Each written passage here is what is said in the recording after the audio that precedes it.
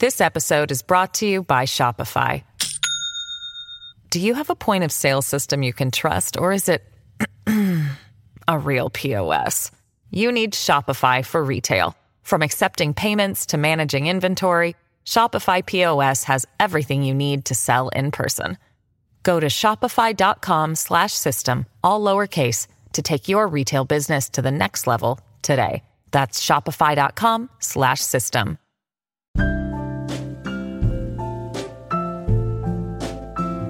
Dr. Holly Rogers is one of the developers of Koru, an evidence-based program at Duke University for teaching mindfulness and meditation to college-age students.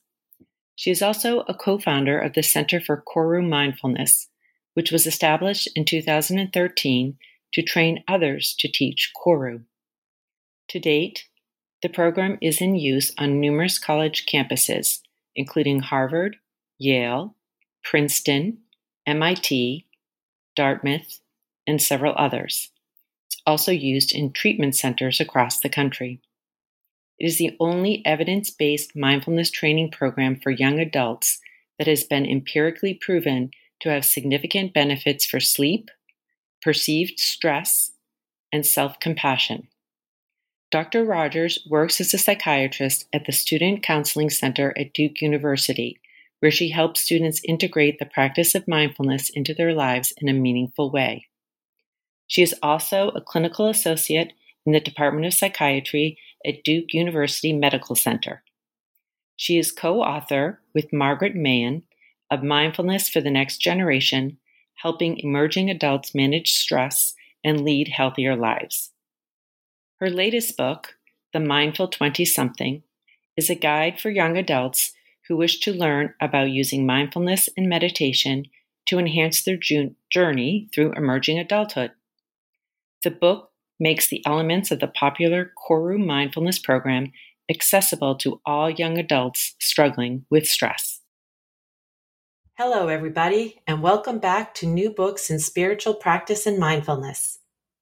I'm Elizabeth Cronin, the host of the channel.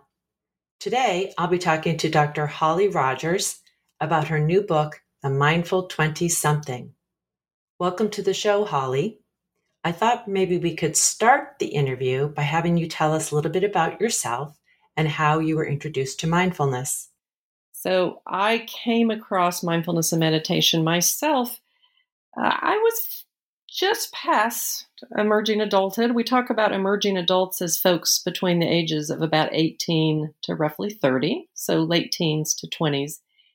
And I was in a pretty stressful time in my life. I was about 30 years old, and I had been living and working in New Zealand, had a great experience there, but it was time to come back to the United States and finish some of my training. And it was during that transition from working abroad to trying to settle back into working back here in the United States that I stumbled across mindfulness and meditation. And it really changed the way I approach so many things in my life, and really changed my own way of managing stress, but also of approaching the good and joyful things in life as well. Here in the book, you do a really nice job of explaining how it can change people's lives. In particular, though, can you say a little bit more about why learning mindfulness might be useful for this group of emerging adults at this unique time? So my understanding of this really grew out of my own experience working with emerging adults. I remember I hadn't been working at the Duke Counseling Center for very long when it became really clear to me that many, if not most, of the students who were coming into the counseling center, they were coming in with problems that were related to stress, so stress-related conditions. And it seemed really clear that if they could develop a mindfulness and meditation practice, it would be a really effective approach for them, effective for managing some of the stressors of emerging adulthood. And, just as a brief aside, emerging adults are such interesting individuals. They're such a unique time of life. So folks from about age 18 up through their late 20s, they have more transition and changes than really at any other time of life. So if you think about it, most folks, not everybody, but most folks sort of live with their family. Maybe they move a couple times up until they're 18. And then later in life, you establish a career, you establish a family, you kind of settle down. But in your 20s, you move where you live every year, if not multiple times a year, often. You might go through as many as 7 or 8 different jobs. You might have at least that many romantic partners. So it's a time of constant change and uncertainty more than anything else stress out our human mind. It's just hard to deal with constant change, constant uncertainty. And yet the skills that you learn with a mindfulness practice are exactly the sort of skills that help manage things like stress and change and uncertainty. So that's why when I hadn't been working with these young people for long, I was thinking, if I could just teach them all to meditate, we could really solve a lot of problems. I even had this brief fantasy about how we were going to be able to close down the counseling center because I was going to teach all the Duke students to have a mindfulness practice. Turned out it didn't work quite that way. Well, one of the things I think you pointed out too in the book is that emerging adults often find themselves making all these significant decisions for themselves on their own. And so that also, I think, can add to stress. I have to decide whether or not I'm going to choose this option or that option. And, they're no longer supported by the structure of, adults guiding them as closely. Right. And they're big decisions. You're making big decisions that potentially can impact your whole life. And it feels really heavy to people. Like, what career am I going to pursue? What sort of training am I going to pursue? What's the sort of person I want to partner with? What kind of person do I want to be? What am I really going to care about? What am I going to organize my life around? Like, they're big life decisions get made in your 20s. And it can be so hard because, they're just battered by, well, what do their parents think they should do? What do their peers think they should do? Where are they going to get more respect? What does social media tell them they should do? And it can be really hard to know, underneath all the expectations of our culture and our families, what do I want to do? What are my strengths? What do I care about? What's the path that makes sense for me? And one of the beautiful things about mindfulness is it allows insight and awareness about these really fundamental truths that most people just don't get in touch with. Right. Something that I found interesting about the way you introduced mindfulness in the book is you wove in this ability for emerging adults to get clearer on their values. And also you do a nice piece on sort of developing wisdom. Yeah, it's interesting because I think mindfulness gets sold to us mostly as a stress management practice. And, traditionally, that certainly was not the original purpose of the type of meditation that we practice. In our program, so the program we developed, the program that the Mindful 20-something, the book goes with, is our program Koru Mindfulness. That's KORU.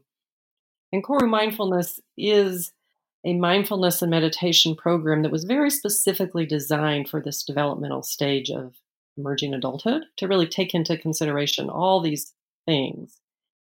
And it really specifically takes advantage of the sort of questing, seeking nature of emerging adults and the importance of them discovering their values and starting to listen to some of their own personal truths, because that's that's where we get the wisdom to make all these big choices they have to make. So we really point them in the direction of insight and awareness and wisdom. And also, it will help with their stress because we want to help them be less stressed out also. Maybe you could just walk us through a little bit about the Koru program, about how it works at Duke and what's involved for the students that take the class. Okay. So, I said that I had this notion I was just going to teach all the Duke students mindfulness and then we'd be done. But what happened, in fact, was it was really hard to get them interested in learning mindfulness and meditation. I like to say you can bring a horse to water, but you can't make them learn to meditate. I could get folks to sign up for meditation classes, but I had a really hard time figuring out how to get them to stick with it in a meaningful way so that they actually learned the practices so they could actually have the impact on their lives. I'd start out with a full class, and by the next week, half of them would be there, and by the next week, a handful. And by the end of the academic year, I'd maybe taught one or two people a meaningful amount of mindfulness. So I got curious about how could you deliver these important teachings in ways that really captured this population.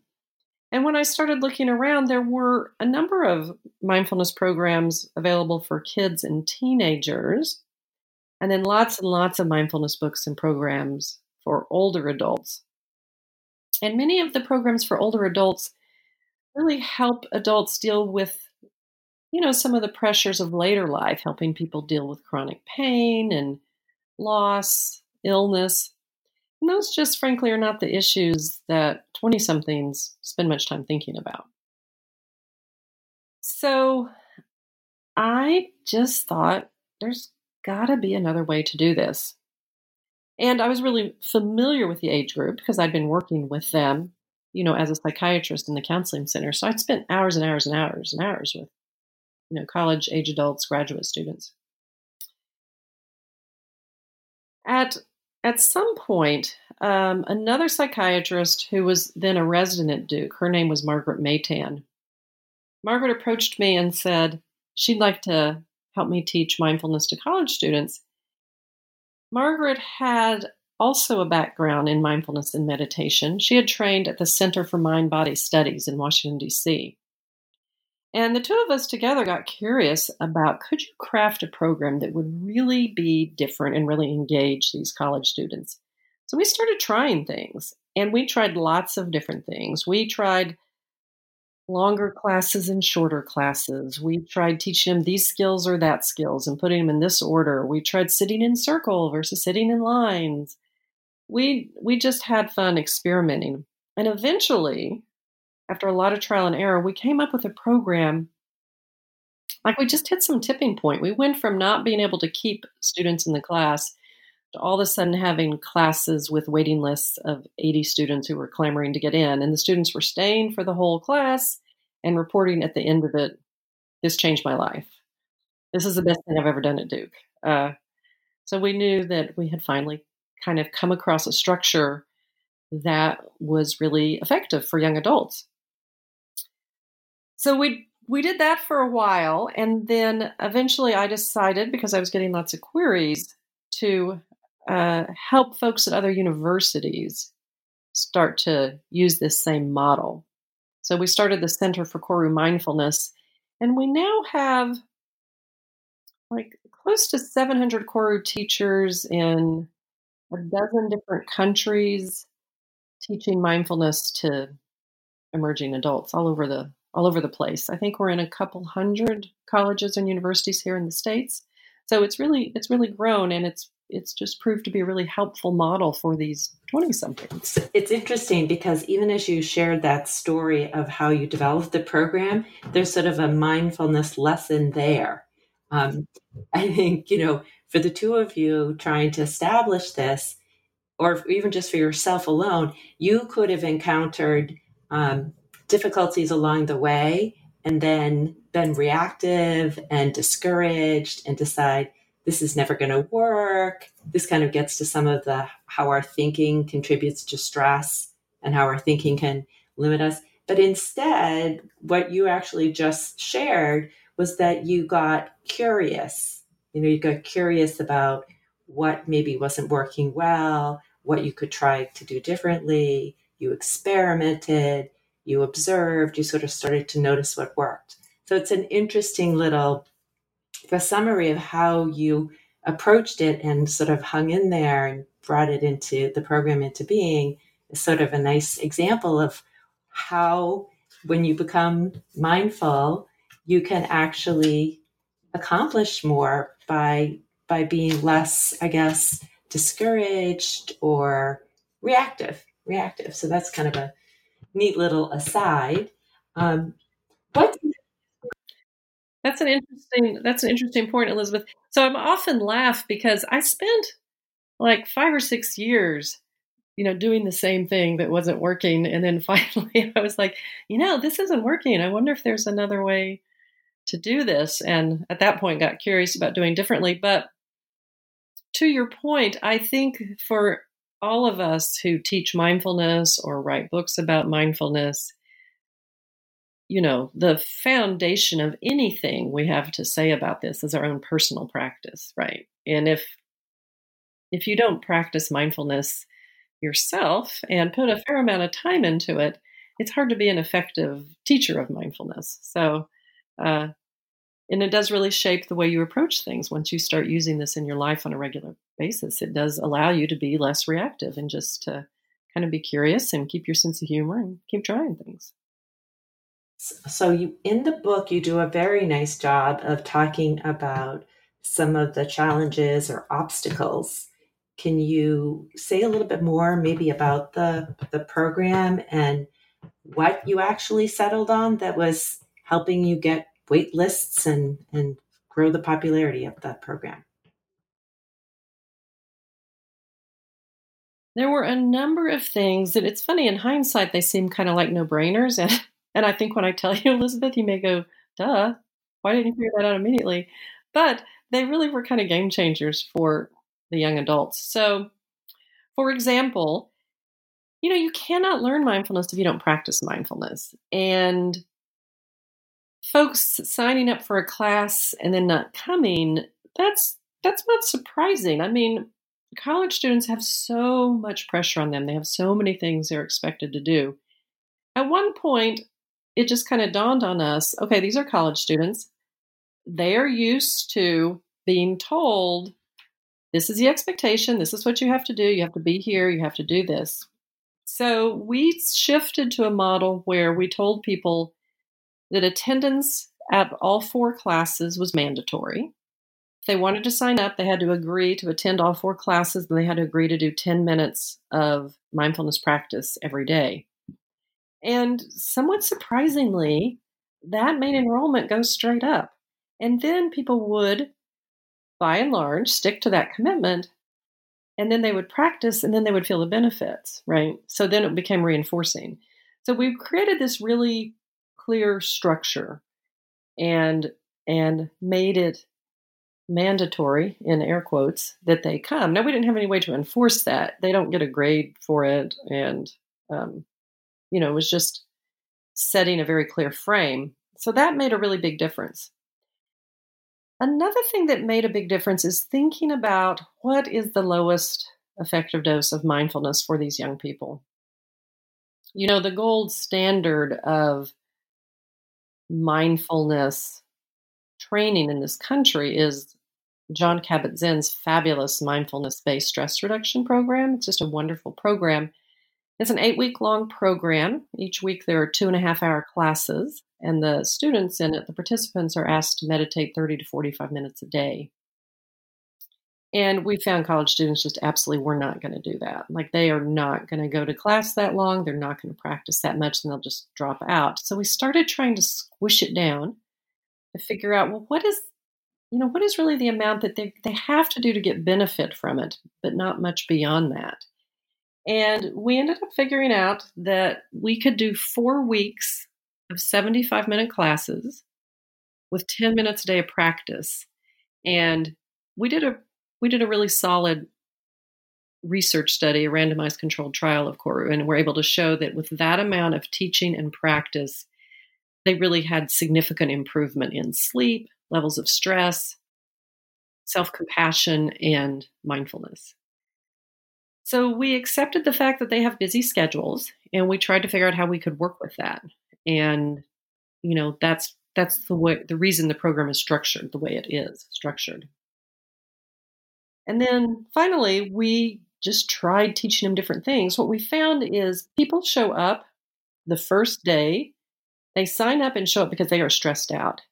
And if we don't offer them something that helps them manage what they're dealing with, if they don't walk out of the first class feeling some relief, then it'd be really reasonable for them not to make the time to come back. So we took their feedback. The skills that were most helpful for calming them are a couple different breathing skills. And they kept saying, if we put those skills very first, it was very reinforcing, and they were much more likely to come to the second class.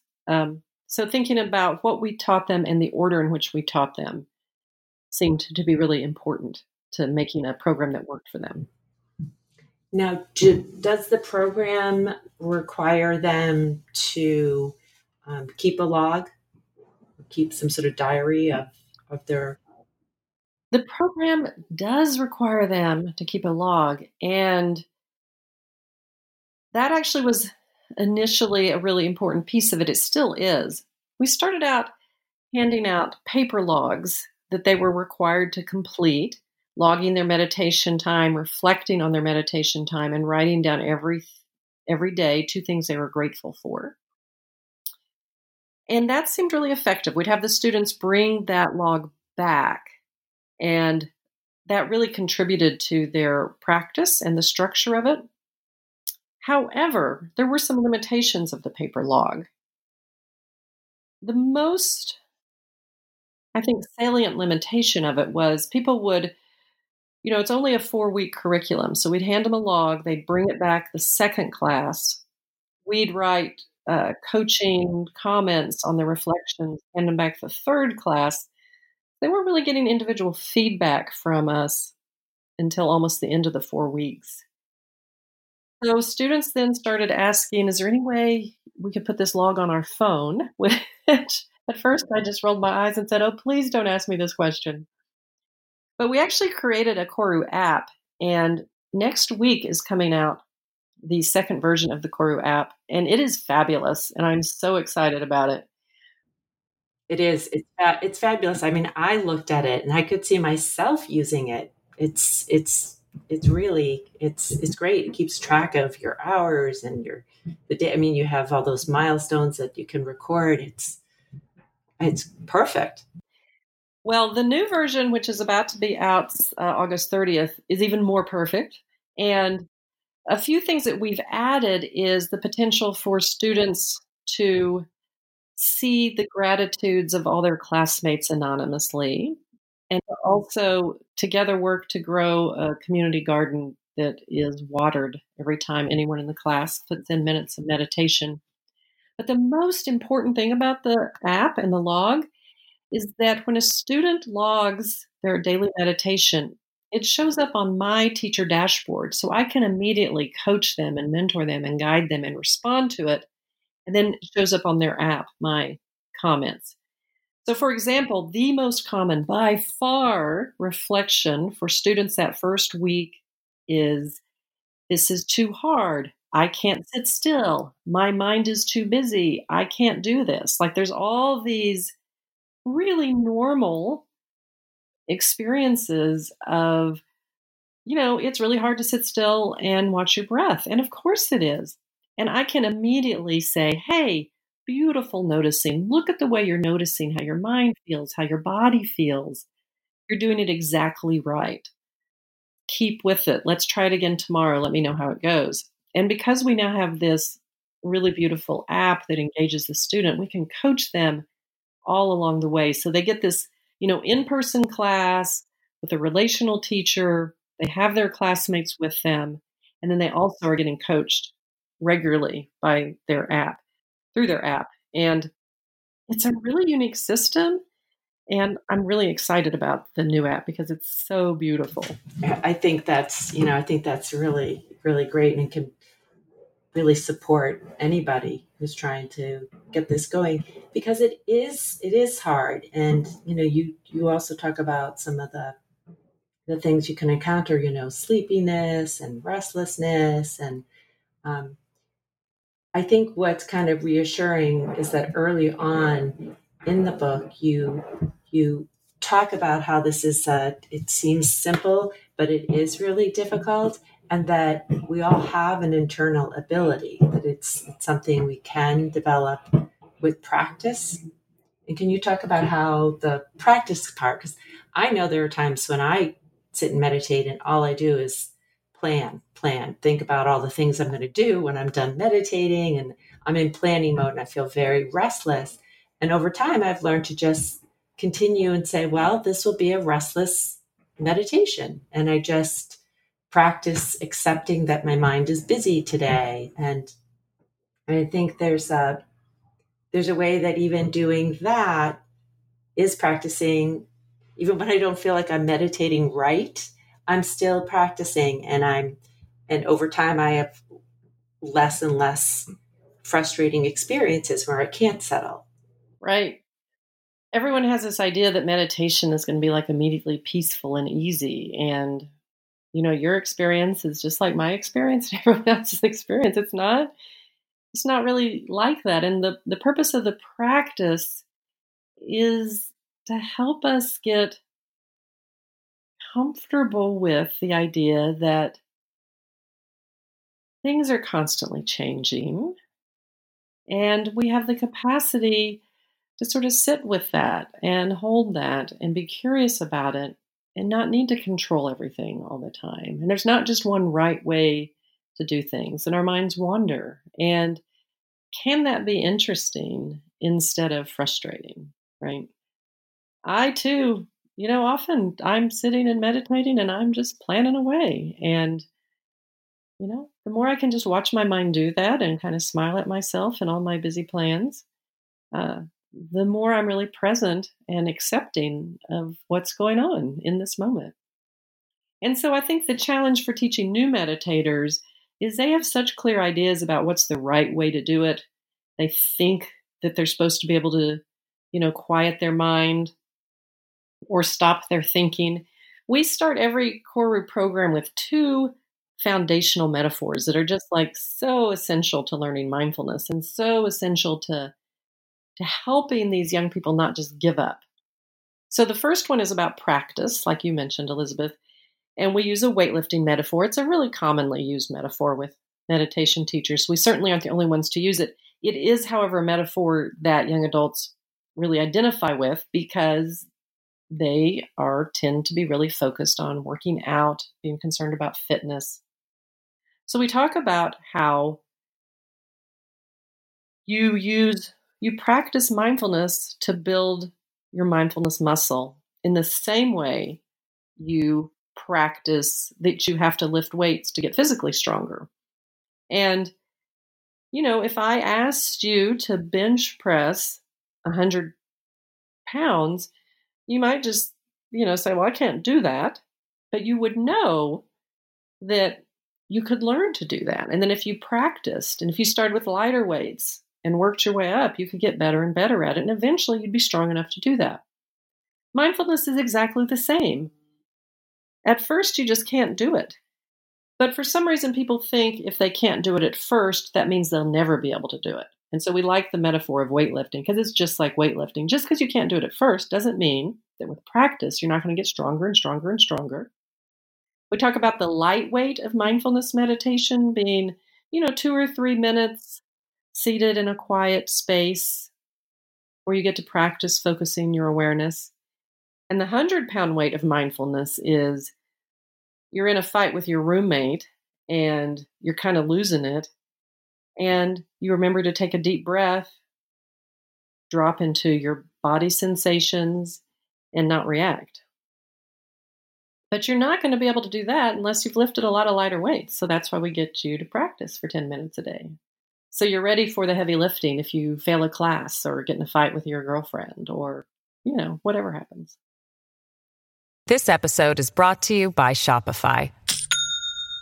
Do you have a point of sale system you can trust, or is it a real POS?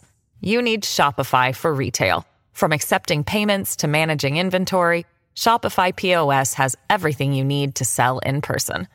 Go to shopify.com/system, all lowercase, to take your retail business to the next level today. That's shopify.com/system. And then the other metaphor is related to how quickly people get frustrated by their busy minds. That's like the number one thing we hear. I can't meditate. My mind's too busy. I can't stop my thinking.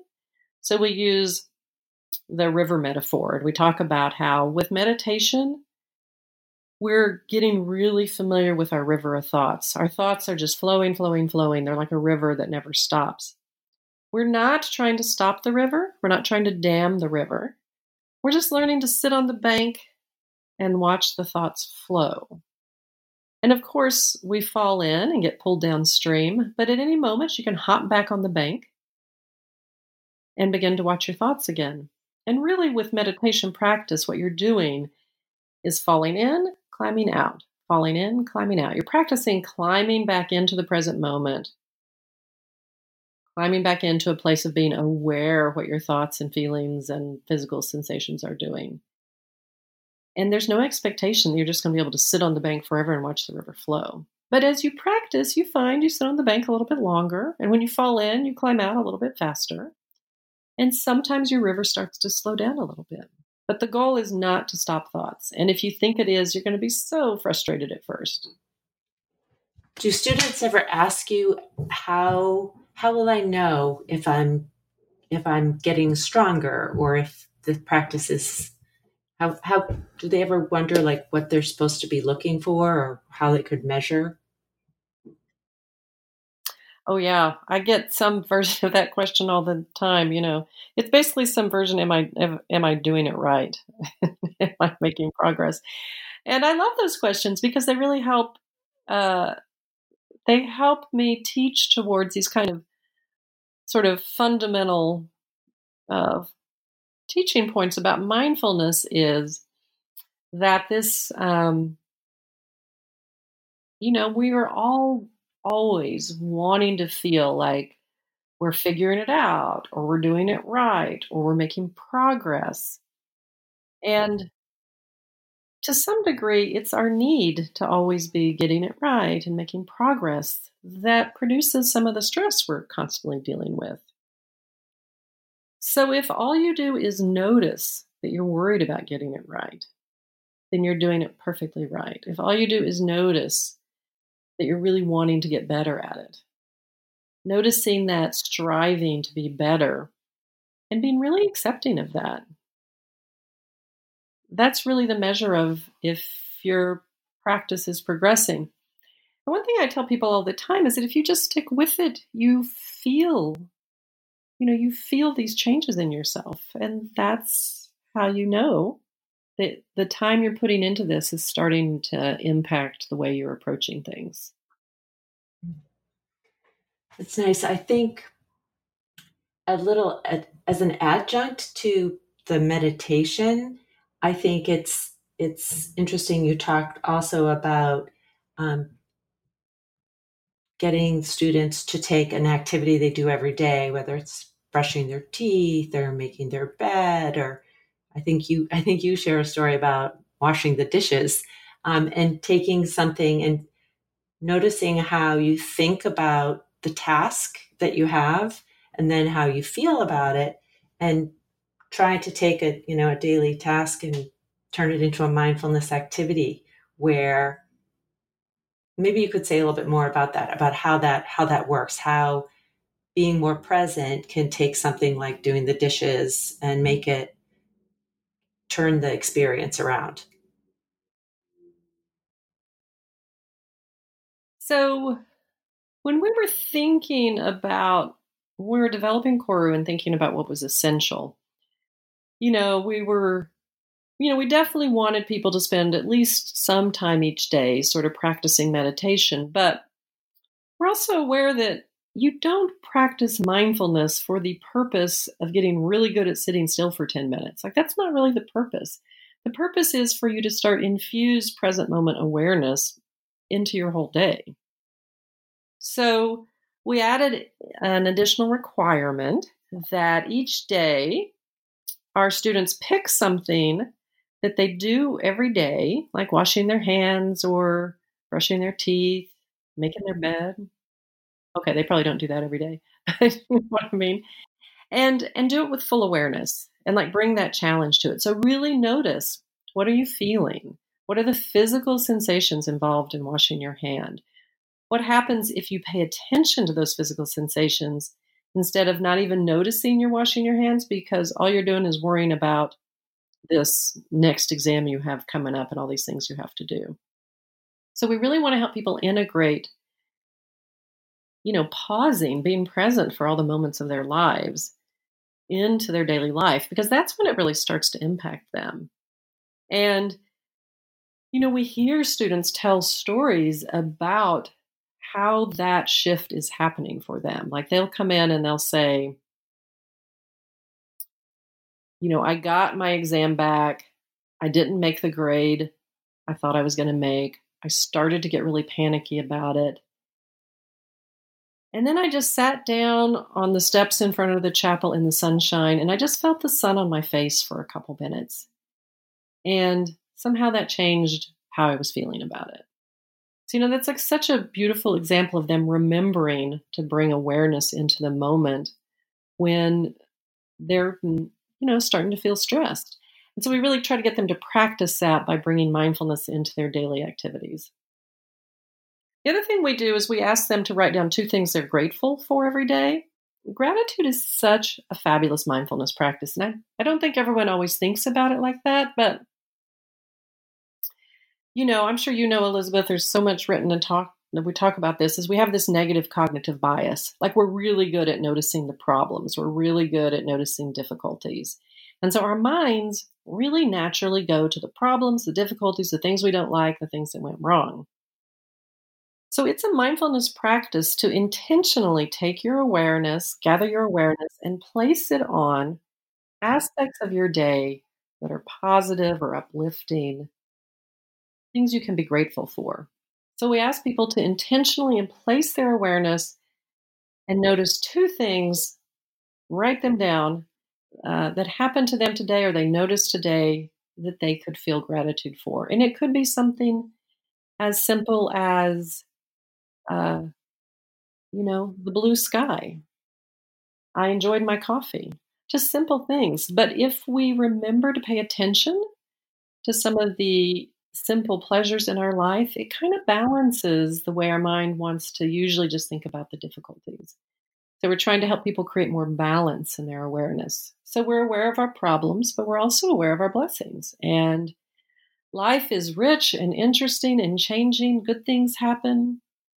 Rough things happen.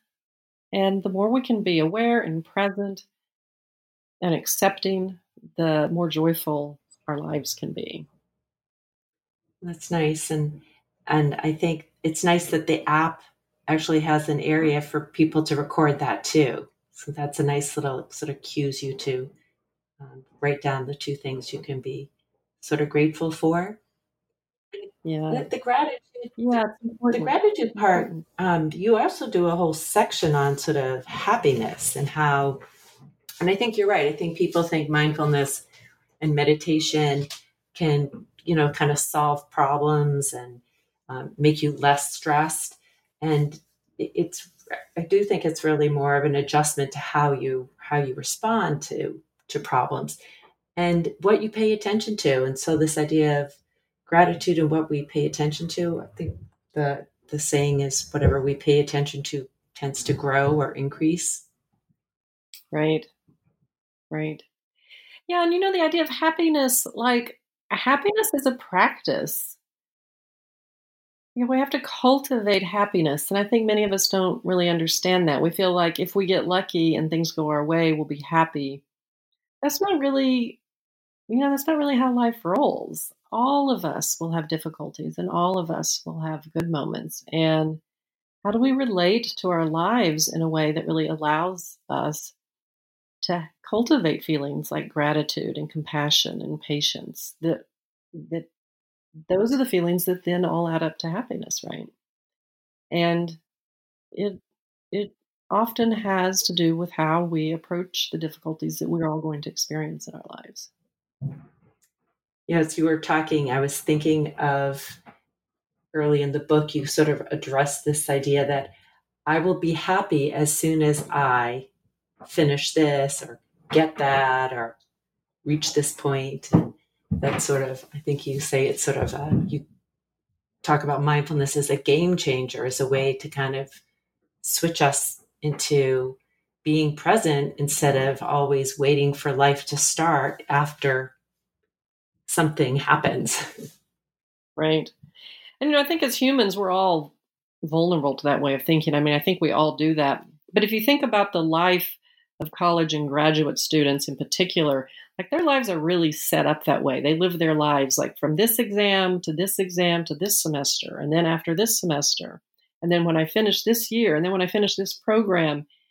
And meanwhile, their lives are just going by, and every single day has potential to be interesting or to learn something new, to engage with in a way that could be really meaningful. And if we feel like we're going to wait to cultivate meaning or interest or happiness until we finish this program or that program, our lives just go by.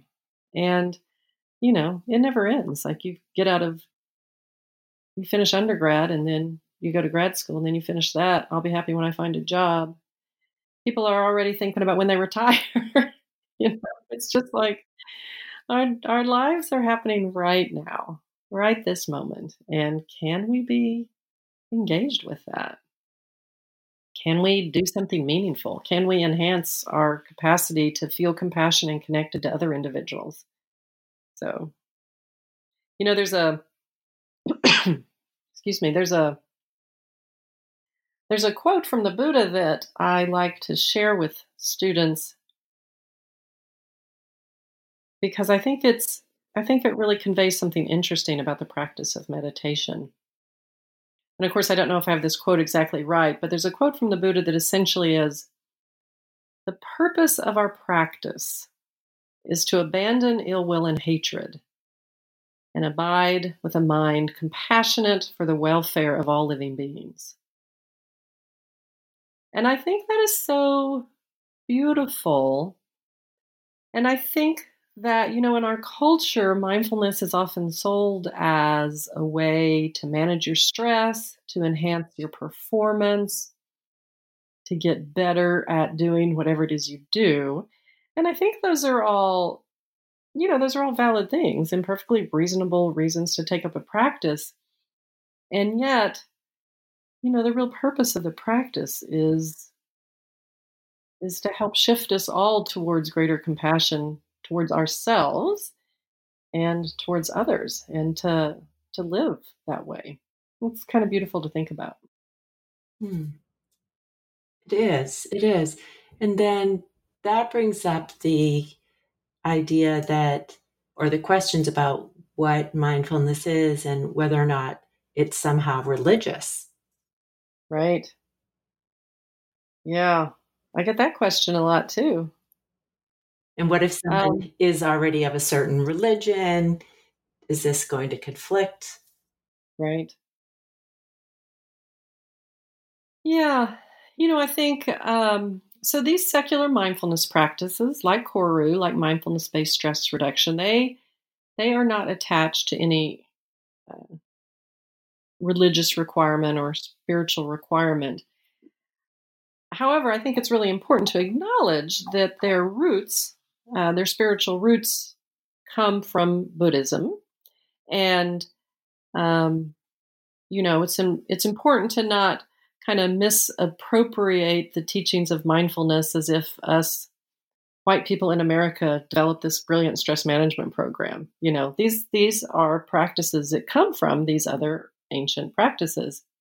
However, mindfulness is really just being aware non-judgmentally of your present moment experience. And I have had students from Christian backgrounds and Muslim backgrounds and Hindu backgrounds.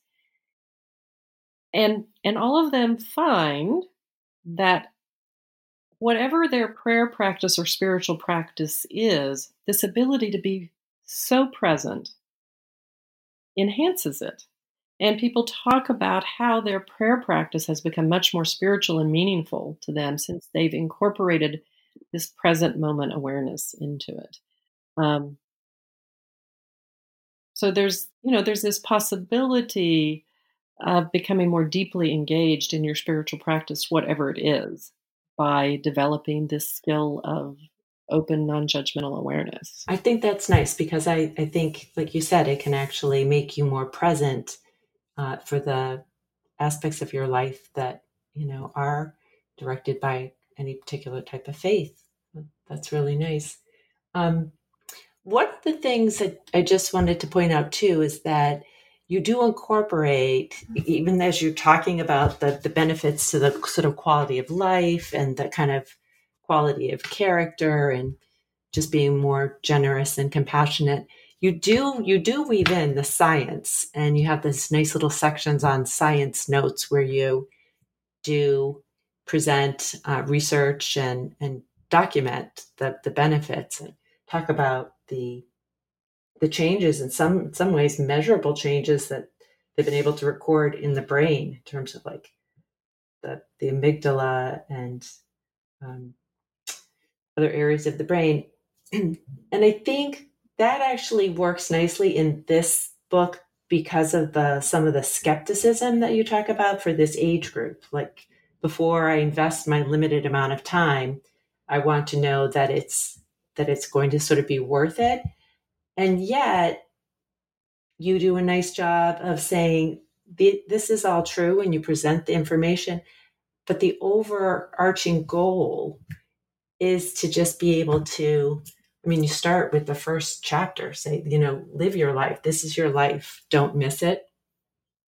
So I guess I'm just pointing out for listeners, it's a nice, you talk about one of the goals is to seek balance between difficulty in life and trying to enjoy life. And the book is a very balanced book in terms of addressing both of those. Well, and I am glad you are bringing up the science part because I, for me, I'm a medically trained person. The science part is really important to me. Like, I am really interested in the neuroscience of mindfulness, and there's been so much research on it, literally thousands of studies showing the way these practices can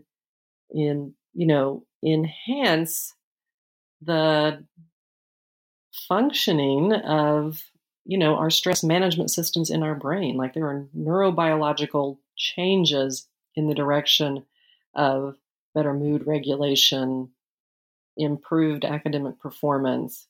You can really see in the brain the changes that happen as a result of doing these attention practices, this attention training. So I think that's really cool. And I think 20-somethings tend to be pretty darn skeptical, and it's really helpful for them to understand some of the science behind these practices. Yeah, definitely. For adults too, I would say, I think there's a lot of adults who feel like if this will be worth my time if I know there's some scientific proof that, and I think the studies that show sleep quality can improve and all kinds of things like that are also really helpful. And, I think it's really normal for people to be skeptical about it. And certainly not everybody is going to want to try these practices. But, one of the things we say to students, like, core is only 4 weeks long. It's just 4 weeks. We're asking you to practice 10 minutes a day. See if you can be open and curious. Practice it. Just do it. See what happens. If at the end of 4 weeks you're like, yeah, I told you this is a dumb waste of my time, fine. And if at the end of 4 weeks you're like, okay, that was actually really helpful, I'm going to keep doing it, well, that's great too. But see if you can just be open-minded and try it. And I think that's true for all of us. Maybe it'll work for you, maybe it won't, but you're never going to know unless you put a little time in and see. No, that's nice. And I think it's wonderful that you incorporate into the book a lot of different vignettes from students that have done the program and shared with you little changes and things that they've noticed, that ways that they've responded differently as a result of it. Yeah, that, to be honest, that's what has kept me going through all of this, is just over and over hearing students just tell me beautiful, amazing stories about, sometimes it's just simple little changes they make, insights that they have, and this just sense that this really makes such a big difference for them in how they're managing their stress, how they're, interacting with their friends, how they're feeling about themselves. There's so much self-criticism these days. And if I can help folks just kind of lighten up on themselves a little bit, it can make a really big difference for them. So it really is the students that they're so fabulous and so open, and they share these discoveries that they make, and it's just really delightful. Well, we've taken up a lot of your time.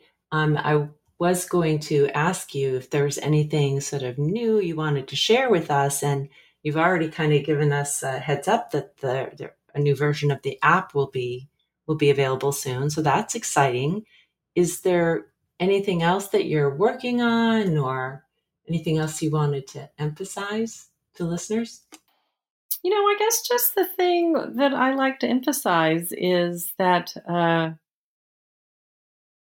we all have opportunities to try new things and try and shift our life in a direction of greater satisfaction and meaning. And, these practices, they're pretty simple, and it's worth trying. And there are books like mine and programs like Koru. There are other books or other programs. But I just really encourage people to be open-minded and see what it's like to relate to your experience a little different. This present moment, non-judgmental, open awareness. No, that's great. That's great. I think you're right. I mean, it doesn't require any special equipment or any particular previous experience. You can just jump in and give it a try. I think I think that's wonderful. Well, thank you so much for taking time today to talk with me and to share about your book. Again, it's The Mindful 20-something, and you can buy it on Amazon. You can also go to the KoruMindfulness.org, where you will see I think you have some pre-recorded guided meditations available. For people who are interested in learning to teach Koru, our website is a great source of information about training to teach Koru, and we're always expanding our teacher training pool. And then we also are starting a new website as the app comes out that's just for students, and students who are wanting to learn mindfulness, wanting to find a Koru class near them, and that is student.korumindfulness.org. Great. And as I said, I had a chance to look at the app and look at the guided and this is on a side. I think one of the things that's unique about your book as well is the type of guided meditations. You have a great one for if you need to rev up and overcome sleepiness, right, which is kind of unique. Yeah, we try to have a meditation for all the different situations young adults encounter. Yeah, I love that. I love that one. That was great. So thank you so much. And thanks for all the time and effort you put into getting your program going and sharing it with others. I hope it continues to grow and spread. Great. Well, thanks for having me on today. I enjoyed visiting with you.